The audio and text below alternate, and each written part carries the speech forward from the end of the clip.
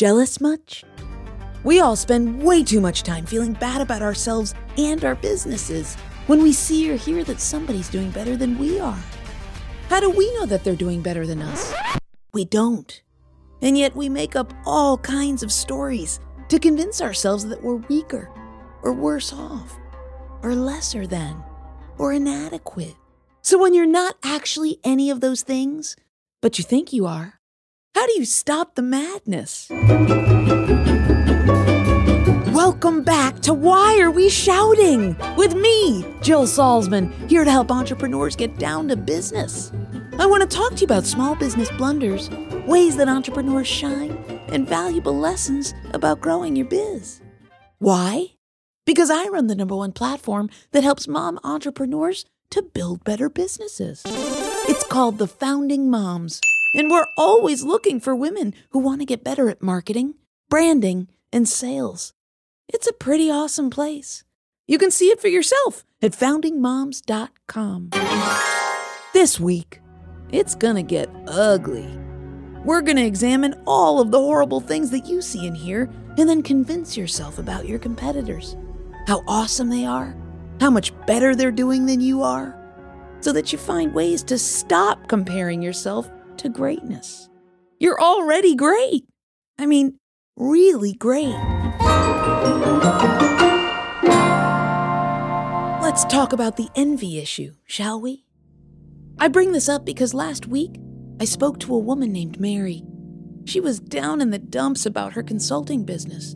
She wasn't sure whether she even wanted to continue selling her services. She'd gone to a meeting that morning where another woman who worked in the same industry shared that she was doing really well. I asked what really well meant, and she said, I don't know. She just seemed happier than I feel about everything. Then I met up with my old friend, Dan, who writes for a living. He was reminiscing about back in the day when the blog was born, and oh, how easy it was to get folks to read his posts. He'd heard a lot of buzz about platforms like Substack and Medium and Patreon, but he was resistant to posting to any of them. He asked me, what if my posts don't do as well as my competitors? It'll be so embarrassing. All I see are Patreon gloats and Substack stat shoutouts on my friends' social media channels. I could never be as successful as them. They all had a head start. Then I recently had the opportunity to meet with a fellow professional speaker whom I've known for years. She let me in on what she charges, finally, and I refused to believe it. She doesn't really speak, you know. She treats her PowerPoint slides as skimming material and just reads to her audiences, rather than actually talking to them.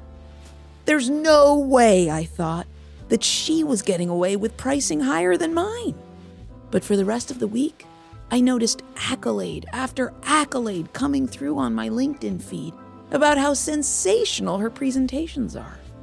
A part of me started to wonder all the things we wonder when we get envious. Was I doing my keynotes the wrong way? Did I need to read more? Was I good enough to charge more? Then it occurred to me, we all have an envy issue. Oh no. The world's made incredible strides in the last 10 years, the last 100 years, the last 1,000 years. The more improvements we make, technologically or otherwise, the better off we become. But are we happier? No! No! No! No! Access to envy is easier than ever. You don't just have to look over your neighbor's fence nowadays. You can also open your Instagram app and start comparing the size of her house to yours. You can open your Facebook feed to see how her, pick any body part, is bigger, smaller, sexier than yours is. Podcasts and magazines show off how much faster they're building their businesses than you are. Media of every kind opens the screen door to let you see people's fake joy, and it often sucks the life out of yours. You can see people gloating all over LinkedIn, humble bragging all over their own websites, and hear things through the massive digital grapevine that is the internet. It's turned on 24/7. It never stops. It's a vortex, a vacuum, a black hole that can become your biggest source of negative energy and really make or break your day. If comparison is surely the thief of joy, then how do we make sure that we stay in the joy zone? Stop comparing ourselves to others? Please. It's not very reasonable to ask that we put a plug in it and just stop looking around. It's innate to us all. We compare and contrast just about everything, all the time. So then what's a girl to do? It's time to get grateful. As hokey as it sounds, it's the best cure for envy. Giving gratitude for the things you do have, a running business, a good home, a perfect body, that's the real stuff of life. You can do this in a variety of ways. You can nod along as you're listening to me right now. You can take a few moments throughout your day. Many people do this already at mealtimes. Or you can stay in the grateful zone all the livelong day. You don't even need to think about your gratitude for the big stuff like your health or your income. The best results always come from the small stuff. When you're grateful that you found an extra hour today to skip checking email because your kiddo was homesick, you'll relax into that hour in a way that you wouldn't have otherwise. When you're grateful that your biggest competitor is doing as well as she is because it's paving a path for you to find similar success, you'll stop judging her or finding bits and pieces of her career to pick apart. I could go on, but I know you get it. And here's the rub. Saying this to you, it's the easy part. But becoming an actively grateful person who often has to get creative about the ways to find gratitude in a world that throws full-on dumpster fires at us, well, that's hard. It's a practice. If you become quite practiced at checking and responding to your email every day, you can get practiced at this too. You have to work it into your workday and your mindset. It's a shift that a lot of us need to make, and one that we can all talk about a little more often than we do. What are you grateful for right now, this very minute? Go on and tell me in the show notes. I'd love to hear from you. I've got a new review.